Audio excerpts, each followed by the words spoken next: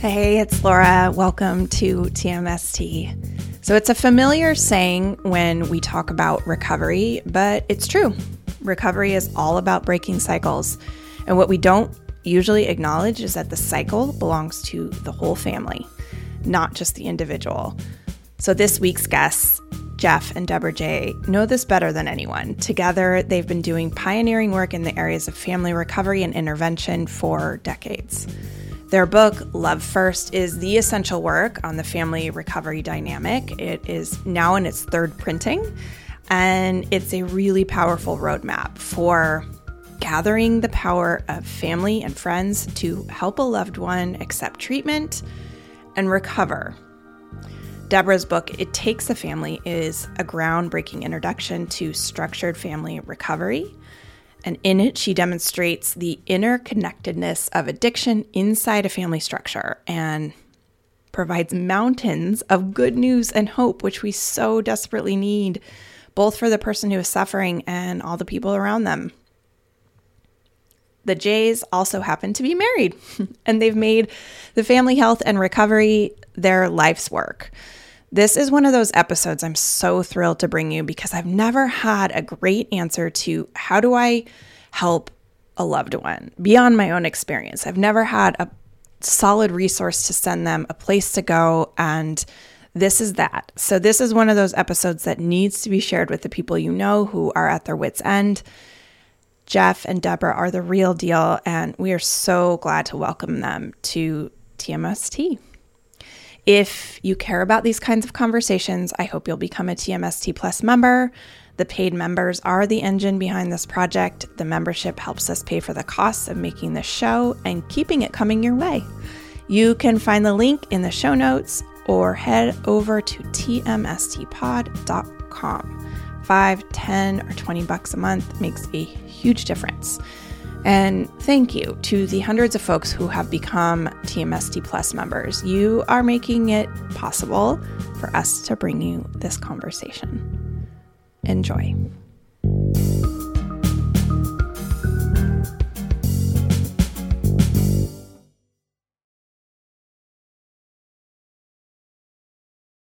Hi, Jeff and Deborah. Welcome. So happy to have you.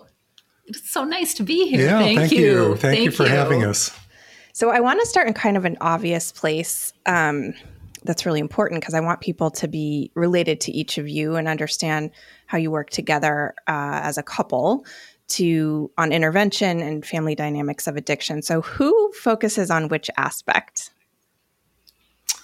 Well, we're kind of a team. Yes, we really are. And we used to both focus on the family and how they can help the addict get into treatment. Right, on the intervention side. But now Deborah has branched out further and developed something called structured family recovery, which really takes the whole family as well as the addicted person into long-term stable recovery. So in doing this now, after years of kind of working together on the intervention side, we sort of have separate jobs. But, it always crosses over, because it's all part of the same picture. That's right.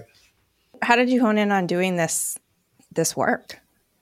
So it was way back when we both met when we were working as counselors for Hazelden, at Hanley Hazelden in West Palm Beach. Yeah. We were a staff romance. Oh, and yes, right. And after we were married, I'm an intervention story myself. That's how I got into recovery. And we really realized that intervention at that time, the early 1990s, was terribly underutilized, not understood, and hadn't been manualized at all. We have to understand it wasn't a household term yet. We weren't talking about interventions for everything. People weren't talking about intervention. If you said intervention, no light would come on in anybody's head. They weren't accustomed to that. And even when I started working for Hazelden, and I had a family member at the time I was concerned about, and I started asking, what can I do as a family? No one had an answer for me. These were Hazelden people in those days. There were so few people who did this, really. So, a handful. If you're looking at people who did it nationally, you're talking about a handful. Wow. But, Jeff and I working, when you work, as we used to say, In the trenches. Trenches. That's what I'm trying to think of. In the trenches with alcoholics and addicts, you get to know this disease in a way, with an inpatient program, day in, day out. You see this disease operating. Even if you've seen it, Jeff's in recovery. I'm on the family side in recovery. You see it. And one day we just had an epiphany. We were home. We were married. We were home. And we had this epiphany. And we said, the big missing link in our field is the family. It's all starts with the family. Everybody's a counterpart. Everybody's a partner in this disease. Everybody is affected. It just affects people differently. And we have to learn how to leverage that. And that's what launched us in this whole direction, this whole everything that we've done since came from that one moment. We really took the idea that when the family's in crisis, you've got to take the focus off the alcoholic and put it on the family and friends and figure out how are we going to organize? How are we going to come together? How are we going to use the power of love and concern in a very specific and organized way so we can break through that, the normal defenses and denial and bring the person to a moment of clarity where they will accept help. And, you still hear it today, don't you? Alcoholics and addicts don't want help. They don't want help. But what I like to say is alcoholics and addicts can't want help. It's the nature of the disease. They cannot want help.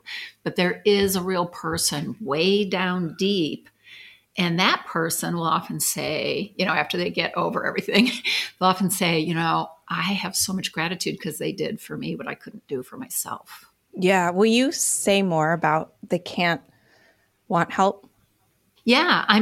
That's the thing. This is a disease. The way it affects the brain, this is a disease that won't let the victim reach out for help. But not only won't let them reach out for help, it causes them to push help away, right. And there is this inability to see things in the way everybody else can see them. And that drives the families crazy because they can't figure out what's going on. Because when I was drinking and drugging, that's my solution. Ergo, it can't be the problem. Right. Totally. So when families are talking about the problem, you're talking about their solution. Who's the problem? The family is the problem to the addict. That's right. Right? Yeah. We're talking about the alcohol. We're trying to get in the way of the alcohol or the drug, which is a lifeline. So we become their problem. We don't understand that. We live it, but we don't really understand it because it seems so obvious. It's the bottle, it's the pill, it's the powder, and the addict doesn't see that. They don't see that. So I want to get something out on the table that is I want to say it's not a sticking point, but it's like a strong preference for me. And it has been since I got sober. And it's the labels addict and alcoholic. And I know you need something to say, to say, this is the person who's struggling, right? But I personally find because of the cultural stigma around what it means to have an addiction, especially a substance use addiction, substance problem, it sounds so punitive to me. Well, let me say a couple of things about that. And I know Deborah will want to too. Sure. Yeah, please. First of all, alcoholic is a term that was, brought up to break stigma because it was a medical term. So now maybe we have to, do we have to change it every, and then another point is this is the way people in the real world talk about it. They say, my brother's an alcoholic, my brother's an addict.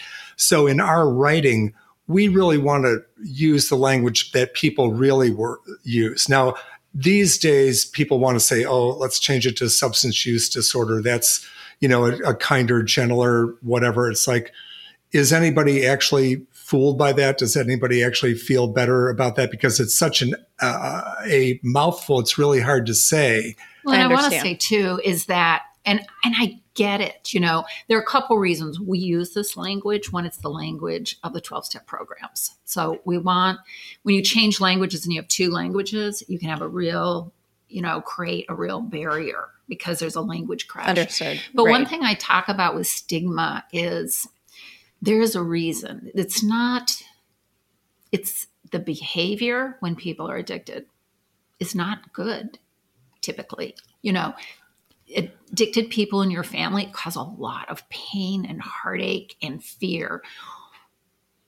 And not changing the name isn't going to change that experience. So what ends up happening is stigma always attaches itself to the word. So like when Jeff said alcoholic was originally designed for the same reason, and now here we are again. So we keep chasing words, but the stigma actually doesn't go away. It might seem like it on the surface, but it does not. We would be much, much, much better. It would be much better to put our efforts into eliminating the stigma of getting help and of people talking about it in our families, to be able to say, you know, we're suffering, you know, from Jeff's mother having dementia. We don't fear telling people she has dementia. You know what I mean? And if right, we could, but there's not the stigma around dementia that there is there. And I'm not arguing with you. It's just something that comes up. I had like a and I don't want to split hairs or anything, but I think this is important because it's what you're saying. I completely get, and you need to use specific language so you can actually say what you need to say. Like there's a practical necessity of just calling something a label and consistently doing that. What you're saying, Deborah, is so true. The behavior is, we'll call it ugly and really destructive. It causes a lot of destruction. That's why you have the jobs that you do. And there can be this sort of ongoing punitive sound about, oh, the addict in my family. Oh, that's the addict forever. You know, I see that keep a lot of people away from looking. One of the reasons that happens is because we've always excluded the family from the recovery process. And that's why in the book, It Takes a Family, Structured Family Recovery completely changes that in its super positive brain. So for instance, in a lot of family programs today, what they want to do is they want to put you in front of your family member, have you tell your family member when everybody's in crisis and everybody has disturbed emotions. Addiction always causes disturbed emotions with the addict, with everybody. You know, anger is rage, you know, fear is anxiety. I mean, everything is just blown up. Everybody's terrified. Everybody's held hostage. And now we're going to bring you and do a lot of negative brain stuff. And even the addict telling the family member, you know, when you do blank, I feel blank. What I need from you is blank. That can be really helpful in a healthy relationship. Jeff and I are both long time in 12-step programs with recovery. We don't have to set up boundaries around each other. We're trustworthy. If we have a little something, we can have a conversation. But when you sit in front of family and then the family is saying to the addict is saying to the family who's gone through it with them, you know, when you do this, the negative brain stuff, it speaks to what you're talking about. But it's just like somebody said to me once, calling people unhoused, is that going to make them not become an other because it's not homeless? You know, if we take it out of our field. On the same hand, I think anybody who is suffering from this disease, recovery or otherwise, they can use any word they want. You know, refer to me as this. And I actually think it's really important, and I don't want to go crazy on this, but I think it's really important to renormalize those terms like alcoholic and addict, because you got to understand there is a big bias against 12 steps and AA and all that in the ivory tower, in the research community and stuff like that. And they would really like to get rid of it if they could. And so part of that has to do with the nomenclature and saying, you know what, this is bad. But then what kind of disproves that is that means that somehow AA is a self-stigmatizing organization, which doesn't make any sense. Yeah. There are. It's such an interesting question. We could spend the whole hour on it. But I just want to say something because Jeff said, you know, first of all, as a president and CEO of a treatment center said to me some years ago, I'm like, what's the whole thing with AA? He goes, well, nobody can make any money off of it. But for listeners, they should all know that the Cochrane Review Collaborative, which is what the medical world uses, they're the top when it comes to research. They did a huge meta-analysis of all the research in the world, the best of it. On addiction? Yeah, on what AA, works and what doesn't. On AA. And it works better than any other treatment. And Harvard was involved, Stanford was involved. There's a great video on this on YouTube called Does AA Work, I think. But what they found is it's better than cognitive behavioral therapy. It's better than motivational interviewing. It's better than any other treatment for long-term recovery. So the field has to kind of come back to that if, they're truly going to call themselves evidence-based. Because of the work I do, I get so many messages from family members and friends who are facing addiction in their families. Parents who are concerned about their children kind of dominate those messages, I would say, but also, partners, siblings, parents. So let's talk about some first principles. What do people need to understand about the family dynamic in addiction? The way we come at it is a little bit different than that. And that is to say to families, you have a great deal of power to change the situation if you come together as a group with the right plan and you take the time to plan and prepare and actually deal with this.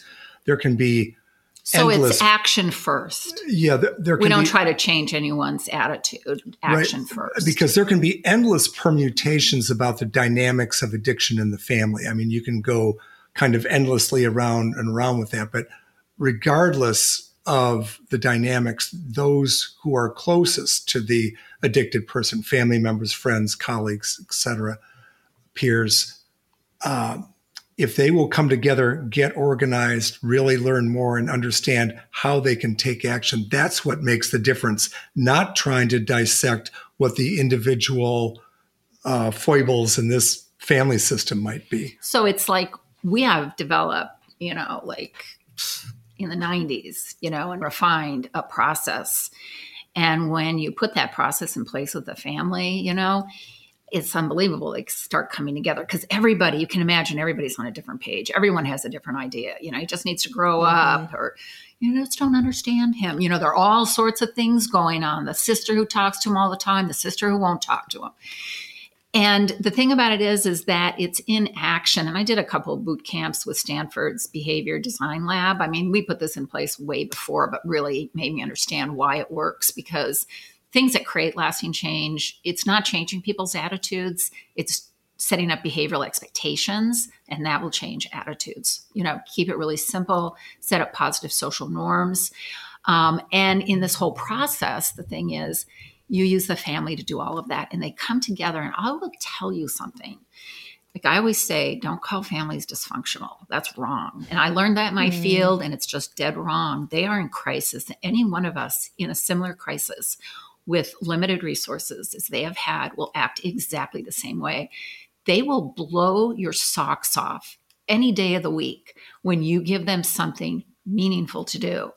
And I have never gotten used to how amazing families are. And believe me, they understand what's meaningful and they understand what isn't. And they're fed a lot of stuff that isn't meaningful. And then they say, Talk about families. some of that. Yeah. Talk about some of that, it's because just I think stuff that they know. Well, it doesn't help them. It's like, you're giving me a bunch of information. What do I do with it? I get home. I don't know what to do. Oh my gosh, he smells like alcohol. I don't know what to do. They understand it. And the thing about it is that also another thing in our field, they say families just don't stick. I say, oh no, they just don't stick Families to just stuff. don't stick? They don't stick. They don't won't stay with stick the to process. anything. No, they're not sticking because they know this isn't going to do them any good. So Jeff and I are so focused on what works, what's practical, what the steps are.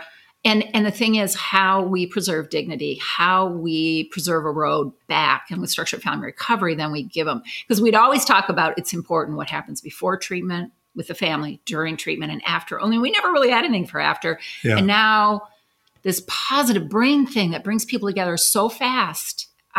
We did a podcast on the stories. It's just unbelievable how families and addict come together. It's just amazing. Explain what you mean by the positive. You mentioned it a few times. The positive, I know because I've looked into your books, but I want people to understand the positive brain stuff. Yeah, because first of all, you have to understand the brain tends to skew negative because the brain's job is to keep us alive, right? That's number one. So the brain is always going to remember what cave the bear lives in, right? So anything negative, the brain lights up really, really brightly, and those are very durable memories. Positive things, the brain doesn't light up so brightly, and they can bleach out over time because they don't keep us alive necessarily. So the thing is that when neuroscientists tell us for every negative, you need 5 positives. And I'm thinking they're talking about negatives that are a lot less negative than what families have gone through with addiction, right? Like, so maybe for addiction, you need 10 positives or 20. I don't know what the number is. So, but the thing is, we can't come together without kindness. If we're not kind to each other, if we're not engaging each other with positive brain, positive things, I don't mean Hallmark cards. We love our Hallmark cards, but I don't mean that. I mean meaningful stuff that's super positive. Like, give me an example of what that might look like in an interaction. Okay, so like this is a very structured program. And it's really simple. So like families get together. But we should be talking about intervention, I think, instead of. Oh, well, but just a minute. Let me just finish this. So the thing is, there are a few things, there are different things they do, but one thing, there's a topic every week and everybody just shares their thoughts about it. We're not. So like week 4, for instance, is forgiveness. We're not saying, I forgive you. We don't expect people to do that. There are readings, little short readings, everyone reflects. And it's all positive. It brings you to a positive place to think about this, right? Throughout the whole year, it really follows the trajectory of 12 steps, all these positive brain topics. Everyone shares, everyone's listening to each other. And it's more complicated than that, but it's constantly lighting up the brain, positive brain. Oh my God, I can't believe what she said.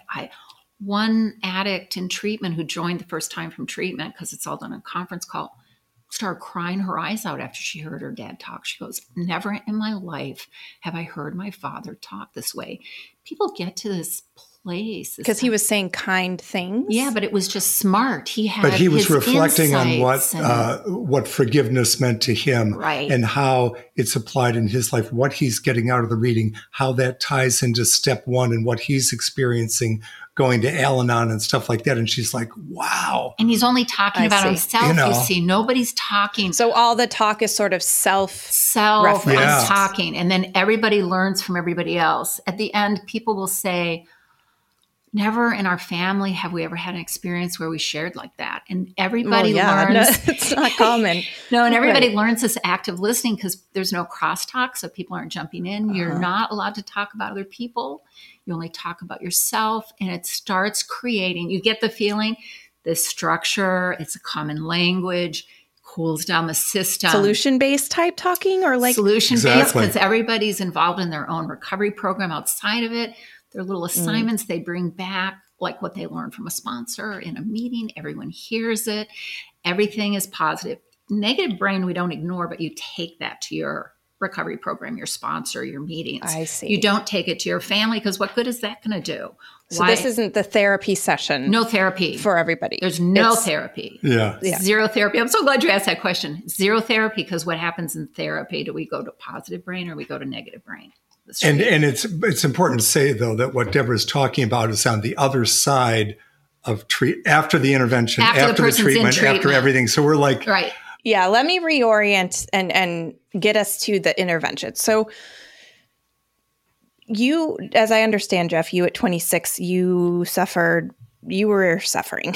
You had this utterly debilitating physical symptoms and you were contemplating suicide. How did intervention play a part in your story? And then maybe we can talk about the specifics of an intervention. Well, my addiction had taken me down to a really low point. I mean, I was sleeping under bushes in the city parks out in California. I was homeless, penniless, bleeding ulcer, bleeding colon, transient neuropathy of the legs. I was just shot, 26.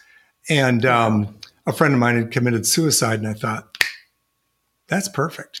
That is exactly the right idea. Sounds like a good idea. And I didn't tell anybody because I was absolutely serious. It was kind of a very serendipitous or miraculous family intervention of an unusual kind, but a family intervention that got me into detox and ultimately into treatment and ultimately into recovery, because I didn't understand that I could get better. I really thought I was at the end of the road and there wasn't any point in trying to go further. So without that intervention, I don't believe I'd be sitting here today. And so that, of course, motivated me as I got further into the field and then ultimately met Deborah, and we're working together to say, you know what, there's a way to really bring this forward in a powerful way, which had not been done yet. And make this more available and accessible to families. And so that's been our great passion. And it has to be more than just getting the person in treatment. You can do anything. You can like beat them over the head and drag them into treatment, right? It has to be this whole process with the family that brings them together and starts this recovery process right from the intervention forward. So let's talk about that. What is your guidance on what circumstances constitute the need for an intervention? Sure. When a person is experiencing repeated negative consequences in their life as a result of their drinking or drugging or whatever their compulsive process addiction is, whatever, repeated negative consequences in any area of their life, relationship, financial, legal, medical, and they just keep doing it anyway, again and again and again with impunity. That really demonstrates a loss of control. Secondly, if what they're doing is really a violation of their value system, not mine, not yours, not somebody else's, but it's something that really violates who they are. And everybody knows it. Like driving drunk with your kids in the car, for instance, right? Yeah. And so that is another thing that really tells you that there is loss of control. That person isn't driving the bus anymore. So that's when you might need to do a good structured family intervention and help them get treatment. And you have to realize it's the families that are reaching out for help. And they don't reach out when the problem is small. They don't even reach out when the problem is big, but not too big. They reach out when the problem has gotten so big that they're actually, they're taken to their knees and they're terrified. They're terrified of losing this person. Nobody does an intervention because they don't love their addicted family member. You have to love that person very much to do this. Yes. What are the requirements that the family has to be willing to commit in order to do this? Like, what expectations do you set with them? Oh, that's such a good question, because we really take it step by step. So we don't ask people to make a commitment to do an intervention on Jeff right now. Okay, what we really ask them to do is, first of all, to learn more. If for example, if I'm working with a family professionally, first of all, I just want to gather them together. These days, it's probably going to be on Zoom. So someone contacts you, however they contact you. Remember, you might be talking to the person, like maybe it's like a type A personality. We've got to do this right now, but we've got to bring a group of people together and everybody has a different idea, right? Yeah. So the first thing you have to do is you have to get this group all on the same page. And there's a science to it, and there's an art to it. Because some people are angry. They're even angry you're involved. They resent the fact you're in the room. And that person has got to be your BFF by the end of the day, right? Right. And when they become your BFF. They're all over the place. Some of them, they really want to save Jeff. Others just want to shoot him. You know what I mean? And then you're also, they're over it. Right. And there might be somebody else who has an addiction in that group. But what I like to do, and they can be like, sometimes you can't do without them. But it's a tightrope, and you need somebody who's skilled, knows how to do assessments, has clinical background, because it's complicated. So you're not causing more harm to the family than good.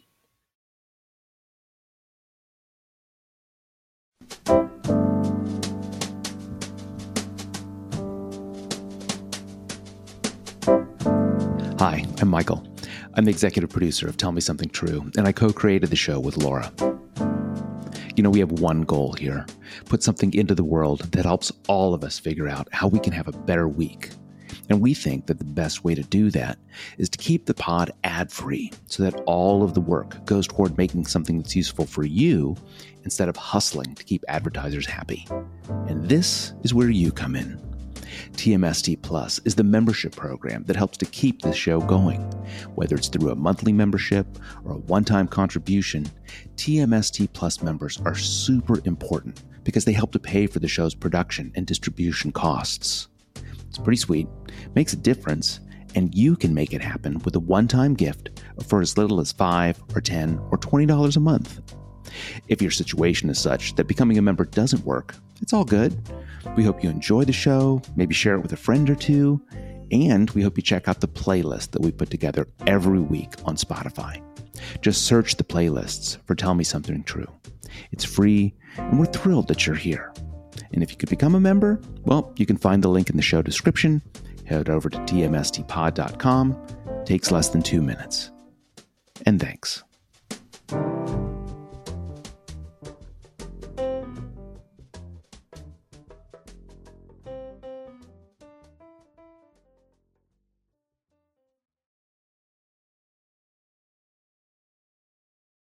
you don't need to give me a number, but I want to make this like a reality for people who might actually need to do this. Yeah. What resources do they need to have? And is this something that needs to happen in real life, physically in the same room? Does it sometimes happen virtually? So first of all, for many families, not all families, they don't necessarily have to hire a professional interventionist. We wrote Love First in such a way that people can read the book and follow the directions. We've also put 4.5 hours of free podcasts on our website, Intervention Workshop. So it's not a money thing. We in the put sense, endless resources on our website for free, and we talk to anybody. What they do need to do is at least have a core of people who care enough to come together, learn more, and start to understand what possible strategies they can bring to bear on this situation. Okay. And so the idea is take it step by step. You don't have to, eat the whole cow, right? Or just let's just have a hamburger. We might and start with a family with like what we call Yeah. a strategy session. Let's just get all the pieces of the puzzle out on the table. Let's just strategize. What can you do?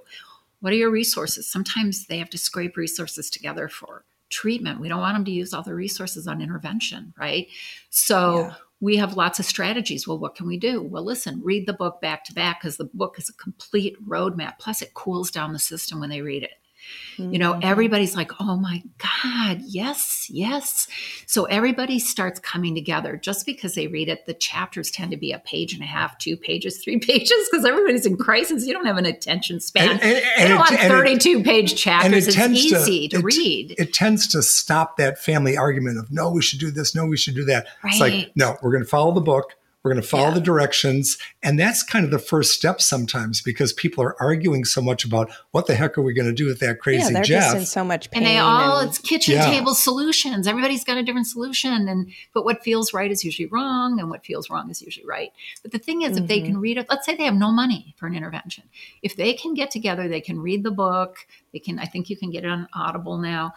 They'll know more than most doctors in this country by the time they end up reading the book on what to do. Yeah. And then they can do things like do a strategy session with us or, any skilled, really, really skilled person. But you can figure out what they need. Like, what help can we give you? Is there somebody in your life? Is there a clergy person that can come in and do this with you? That can, how can we make it happen for people? Obviously, if you have the resources, to hire a clinician, clinical interventionist, that's great. It's fine. better. And sometimes you have issues that are extraordinary and you need somebody, right? So trying to figure that out. Just a mediator of you some need a mediator. Kind of you need some kind of professional that's going to Right. be able to deal with. I mean, if you've got a kid who's smoking so much pot and now they're in full-blown psychosis, it's way too complicated typically for families to handle on their own. Do you two still physically go do these? I understand that I you do. But Jeff is that does. true? You do. I do. Okay. Yeah. Yeah. Wow. Which I love. I mean, it's a funny thing, but I love it when a family calls and they're in crisis and they think they've tried everything and they don't know what to do. It's very, very likely that I probably do know what to do.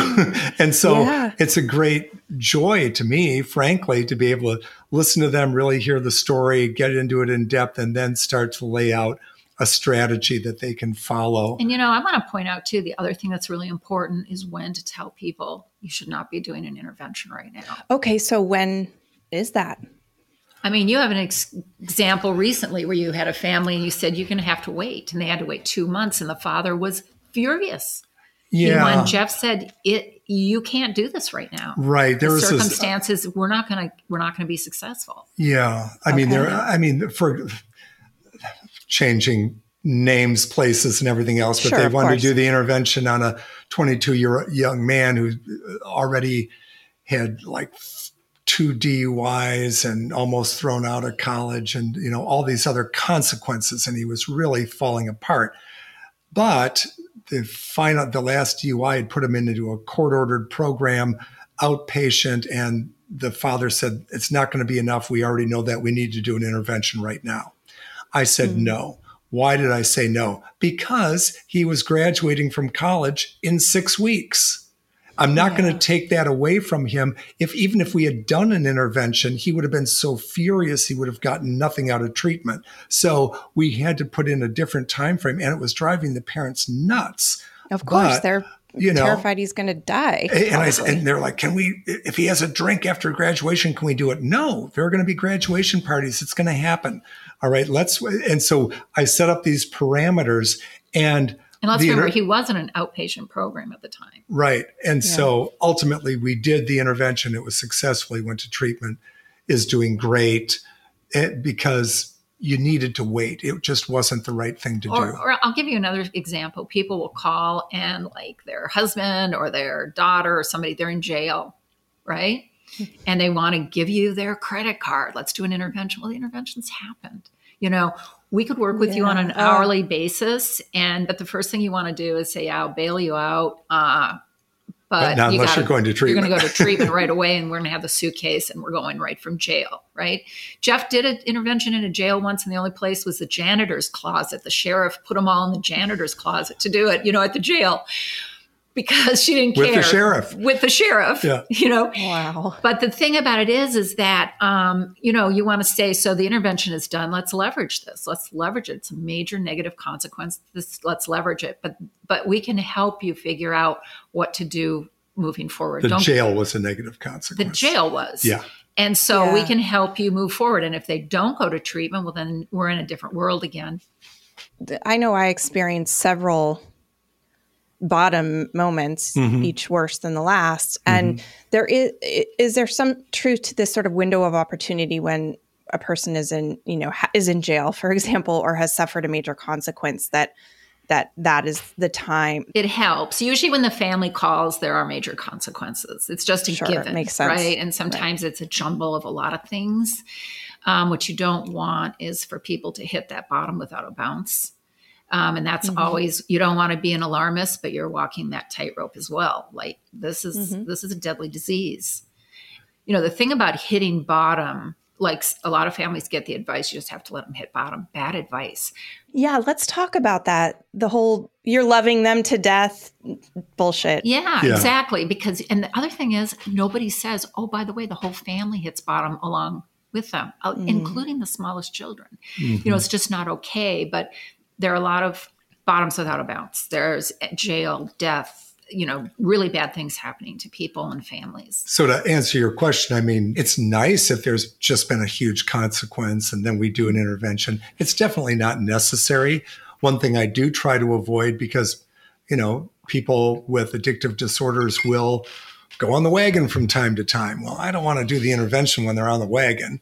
That's not a good moment because they'll be like, hey, this is great. Love you too. And if you'd done this a month ago, it would have been fine. But I'm doing great now. I'm doing great. I got it under control. Yeah. There's no urgency there. No, because in the addict's mind, you have to realize two things are always going on. Always, is one is I have more time. I mean, you can be living in your car. You can be an attorney living in your car. I have more time and I'm still in control. That's what the addiction is always telling the person suffering from the disease. I have more time and I'm in control. Right. Even as they've just come out of their, sixth overdose where they actually died and they had to be brought back. They're still, for the person who goes through that, they don't really experience anything bad. Well, and what I like to tell families, so we have a very good friend who was a heroin addict who's got great years of recovery, but he said, overdose isn't bad for the heroin addict. It just feels like you're being immersed in a warm bath. The trauma's for the people reviving them. Right. Like maybe it's a little unpleasant when you come to and people are mad at you and you've got the EMTs staring at you, but otherwise it's not as traumatic as it is for the people around. Exactly. Anything else you want to mention about the intervention? Because I mean, when I think of intervention, I think about the show, right? Oh, no, no. That's like, somebody told me once addicts love to get high and watch that show. And I say, yes, because that show has taught them a lot of bad behavior. In interventions, like it used to be nobody ever walked out of an intervention. Most still don't. It's also just so expletive. It is horribly. I've watched it twice because I had to, and I both times broke my heart, really. Yeah. But I just want to say the thing about it is I want to say to families, the Love First intervention, it is so loving, not in a very it's in a very structured way. It's choreographed in a very specific way to be really effective. So many people in recovery that have gone through this type of intervention, they save all the letters from the families. One person told us, and he must be, I don't know, 13 or 14 years sober. He said, I didn't even know. He said, yeah, it was a love first intervention. He said, and when I have a down day, I pull out those letters still today and read them. And I think it's the only time in our lives, if you're lucky enough to go through an intervention, where the people most important to you tell you in very specific terms how much they love you, how your best characteristics, you're so generous, you were there to help me, you remember these funny times, person after person. We don't do that in good times. We don't do it in good times. I had a family after they did the intervention, they started doing that for people's birthdays, Oh my God. And then they probably a little different. Maybe a little much. They didn't end with, it ended with cake, not treatment, but then they would put letters in like photo albums and give it to them. So when do I get the cake intervention? I want that one. I want the cake intervention. But it's so funny because my reaction to this clearly says a lot about my own still issues, even at 8 years of recovery. I just want to cringe at the vulnerability and intimacy of the whole scene. It's a beautiful thing though, but it is very tough. I mean, in my addiction, most people, we're very good at playing people off against each other and telling different stories to different people. So even as the intervention begins and all the most important people in your life are there, it's like, oh, I'm not going to be able to play anybody off. Oh, they're all prepared. Oh, they're talking about. Also, you have to hear these things that the things that they love about you when you feel so awful. Oh, I know. It's, I mean, in a way it's killing with kindness, isn't it? Because we're talking about connection, why we love you, why we care about you, times we've been proud of you, times that you've been there for us. I can barely take it. And then we move on from there to saying, I've come to understand that this is a medical problem. Yeah. It's not you. It's a medical problem, requires professional treatment. I know you've got the problem because of A and B. Move on quickly from that. You would never make these choices for yourself. Right. I'm going to make not who you are. Commitment to walk with you. I'm going to do my own, family side recovery. I'm asking you to get this help. I'm showing this great picture of what life can be like. And then we go on to Aunt Mary. And then you always end too with there's always this reflection on the purpose this person has in the world, So like when I would do interventions, especially if it was like a grown child, invariably the mother would take me into a room to see the photographs. Here he is, here he is when he's graduating from high school. Here he is on his wedding day. Oh, here's this baby picture. Because what did she want me to know? I want you to know who this person is. I don't want you to just focus on the disease, and we don't. You wouldn't, but they're right. They're afraid of that. But they're afraid of that, and they want you to know this is who we're saving. This is the wonderful person he is or she is.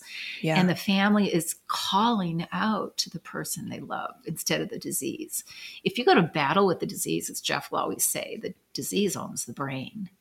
You have to go to the heart because the real person. That's where the battleground is. The battleground is right here. It's in the heart. The disease does own the brain. And that's why we're going right to the heart. This isn't a negotiation or a logical thing. We're trying to call them back by the power of connection and the power of love to their more authentic self and let them, take a break. For a lot of people, I mean, this is maybe counterintuitive, but for a lot of people, the intervention gives them permission to stop everything they're doing with work or school or all the things that are falling apart and just go check in somewhere. And they kind of need everybody to say, no, you can do this. We'll cover whatever needs to be covered. Because for a lot of people, they look at it and say, you know what? It might be great to go to treatment, but there's no way I can do that. Well, when I was doing interventions, I would always have somebody like at the end of the last letter say, you don't have to worry about anything. We've taken care of everything. How many days would we like somebody to say that to us? What if someone's hearing this and they're thinking, I need this? Yeah.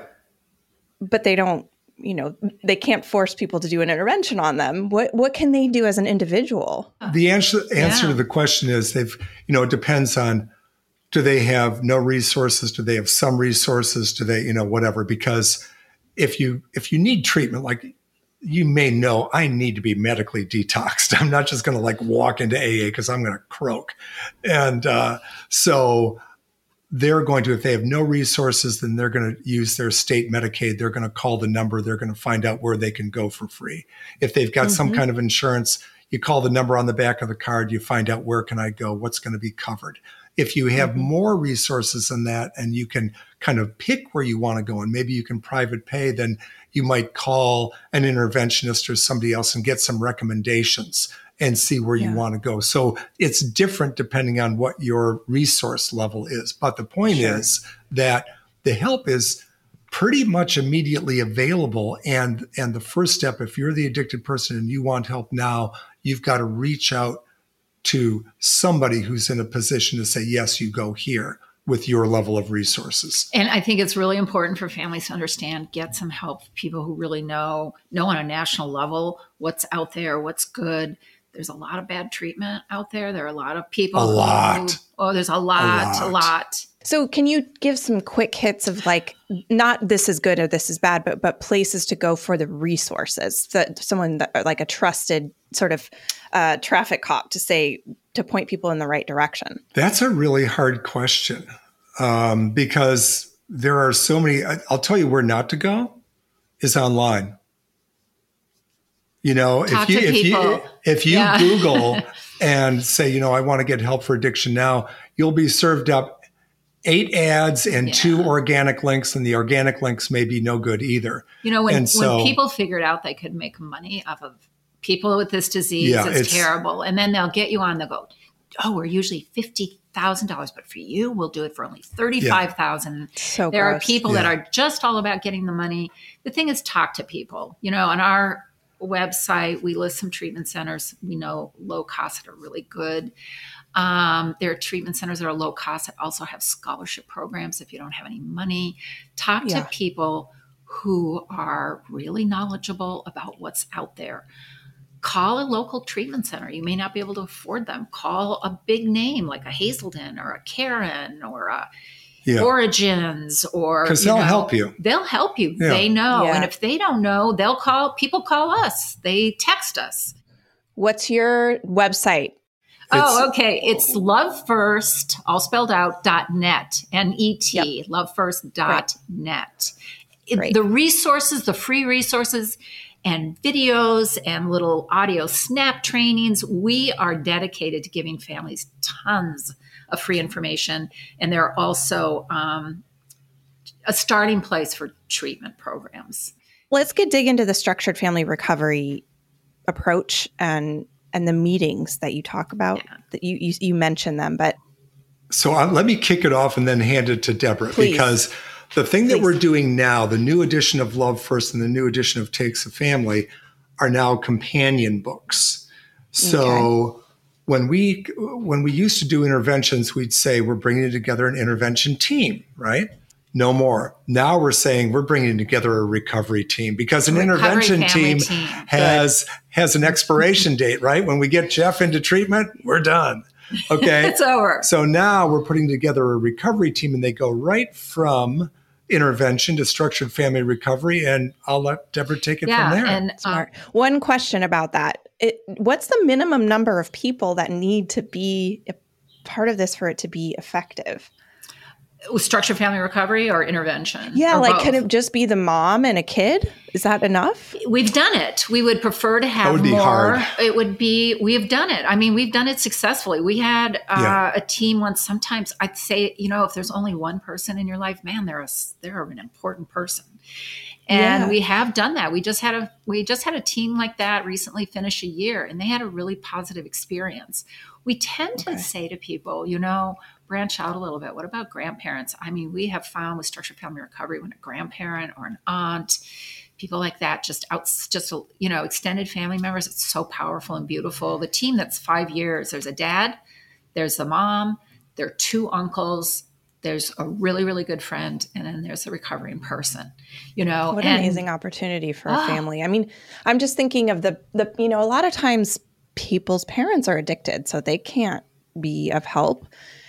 Right. Can friends? Well, this is the thing. So let me just say, this friend that I just listed on the 5-year family, his family, the two of them met in treatment, and his family would have nothing to do with recovery, nothing. And so when his family, the treatment center, recommended structured family recovery, they started doing it. He said, hey, can I invite this friend from treatment? Mm-hmm. And that friend said, actually have an interview with his family in the book. So that friend said, wow, after they'd been doing it for so long, he said, this family, I'm so close to them. And because it's conference call, I've never seen them in person, but I'm closer to them than my own family. Wow. So you can do interesting things like that, and, sure. But the family is whatever you call family too. Right. However, you define family isn't necessarily traditionally defined. It may not be your biological family. Mm-hmm. Right. Okay. The dominant message given to people who love an addicted person, like we've talked about, is step back and kind of let them feel the natural consequences of their behaviors. But you are taking a very different approach, obviously. Can you walk us through the sort of action-based approach and how you got there? You don't need to detail every step, but maybe highlight some of the key things about it. People do an intervention. The books are companion books now and are defined differently. We're defined differently. It creates a different behavioral expectation, right? I think it gives families a lot of peace because they're terrified when their loved one's getting out of treatment. So usually we start the family right away in structured family recovery. The loved one joins when the clinical team decides it's appropriate, and they join week 3 or 4. So that the family has a chance to be really comfortable with the process. The process is really simple. So I can just walk through it if you want. It's so simple, please. But it's so darn powerful. And families love it, and the addicts love it even more. And I think it's because they're like, wow, I am not on the outside. I'm not the fish out of water. I'm not the black sheep. I belong. I'm just one of them. We're all equal. We're all accepted. We're all loving this. And we're all trying for the same thing. They're all trying. When I worked in treatment, addicts would so often say to me early on, how do I get my family to trust me again? This does it, let me tell you. But guess what? The addict can also trust the family, right? Because they're not trustworthy either.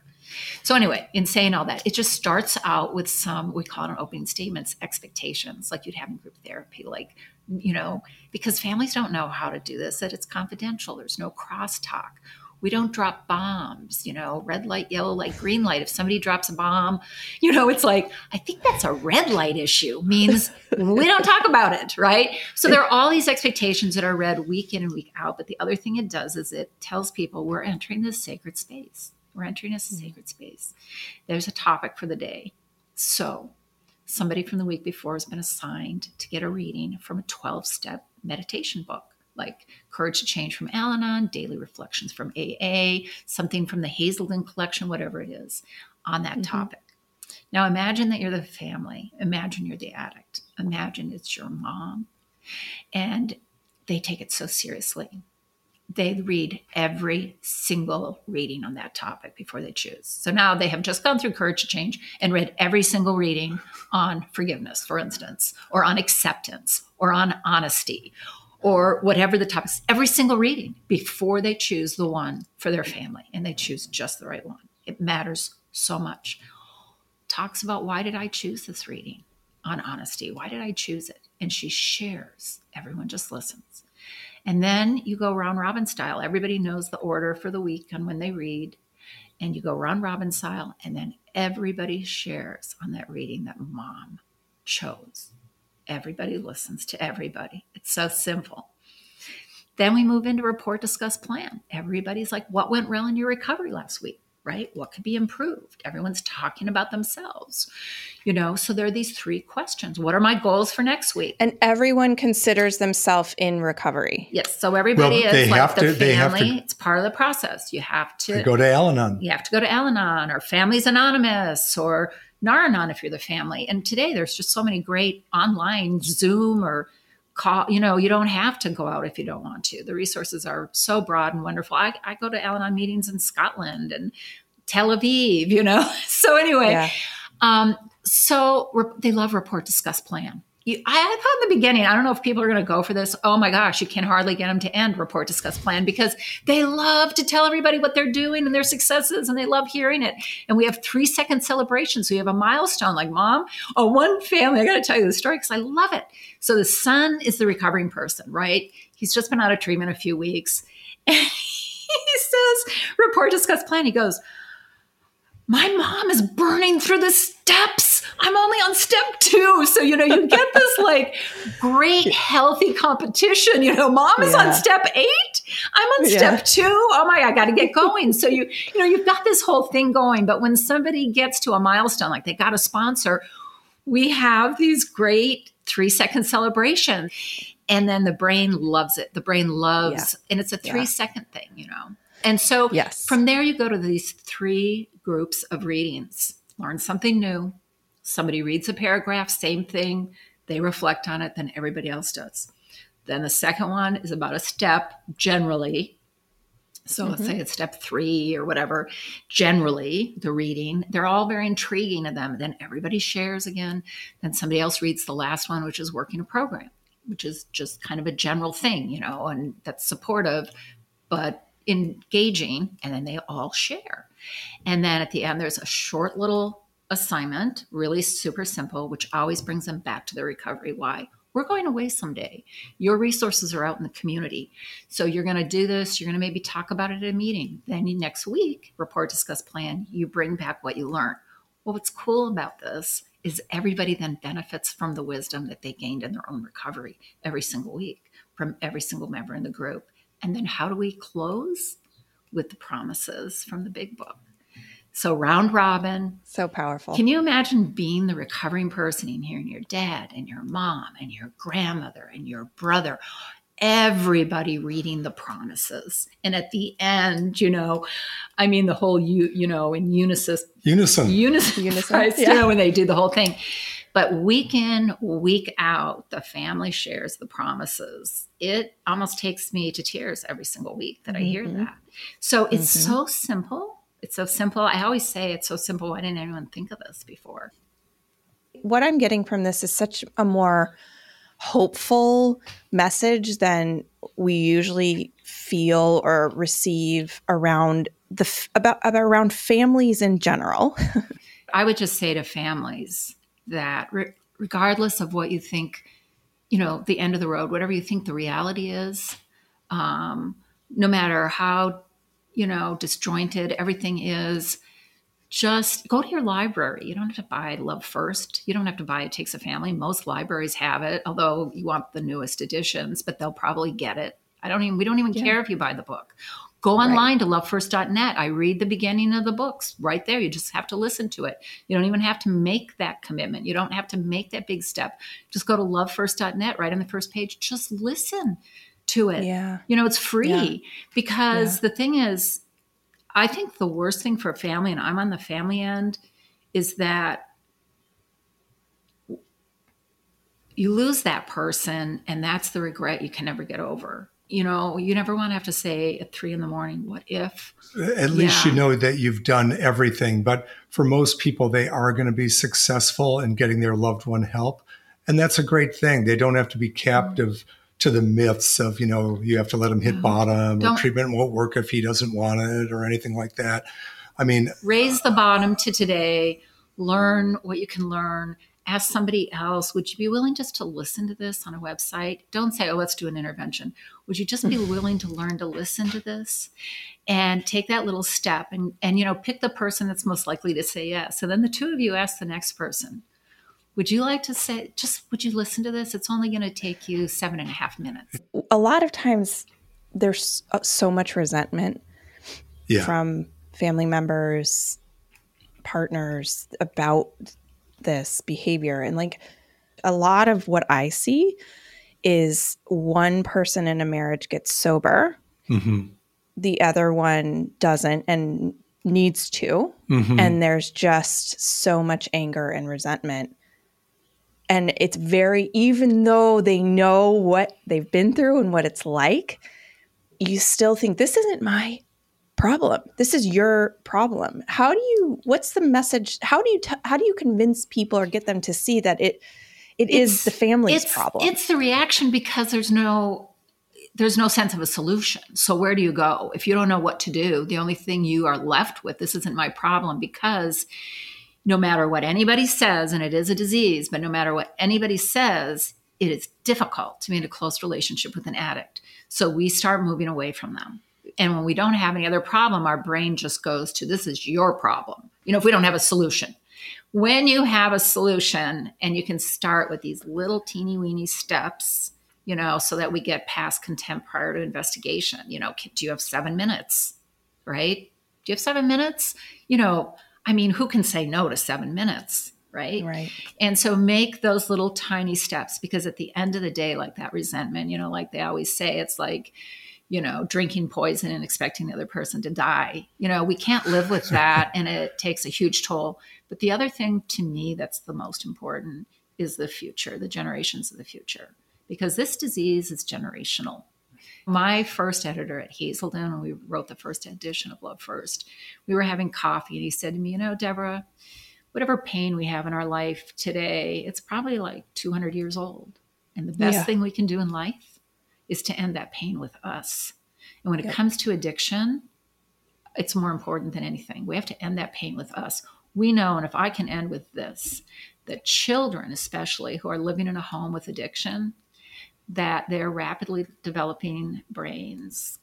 Harvard, all the neuro research that's going on, we change the architecture of their brains. We change who they were meant to be. Mm-hmm. And they say now that'll affect you, even your health throughout old age. It cannot be the readiness of the addict. The family needs to move forward because the family needs to preserve itself. And it especially needs to protect small children. I love that and couldn't agree more. Thank you so much. Thank you. Really. This has been a lot of fun. It's been great. Thank you. Good. Yeah. You both are lovely, and this is going to be so helpful. I'm so glad we're going to have it out there as a place to point people.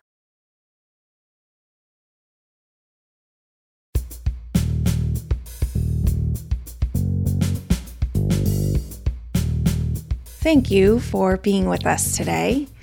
If you want more TMST, head on over to tmstpod.com and become a member. Members get access to the full uncut versions of these conversations, opportunities to submit questions for AMAs, and invites to join me for members-only events. We decided from the beginning to make this an independent project. We don't have sponsors and we don't run ads. This means we can make the show all about you and not what our sponsors or advertisers want, but it also means we're 100% reliant on you for support. So my request and my invitation is simple. Support the show by becoming a member. You can do this for as little as $5 a month. I cannot stress this enough. You could make a huge difference for as little as $5. Please head on over to tmstpod.com right now. Tell Me Something True is engineered and mixed by Paul Chufo. Michael Elsesser and I dreamed up this show, and we're looking forward to joining you online and next time on Tell Me Something True.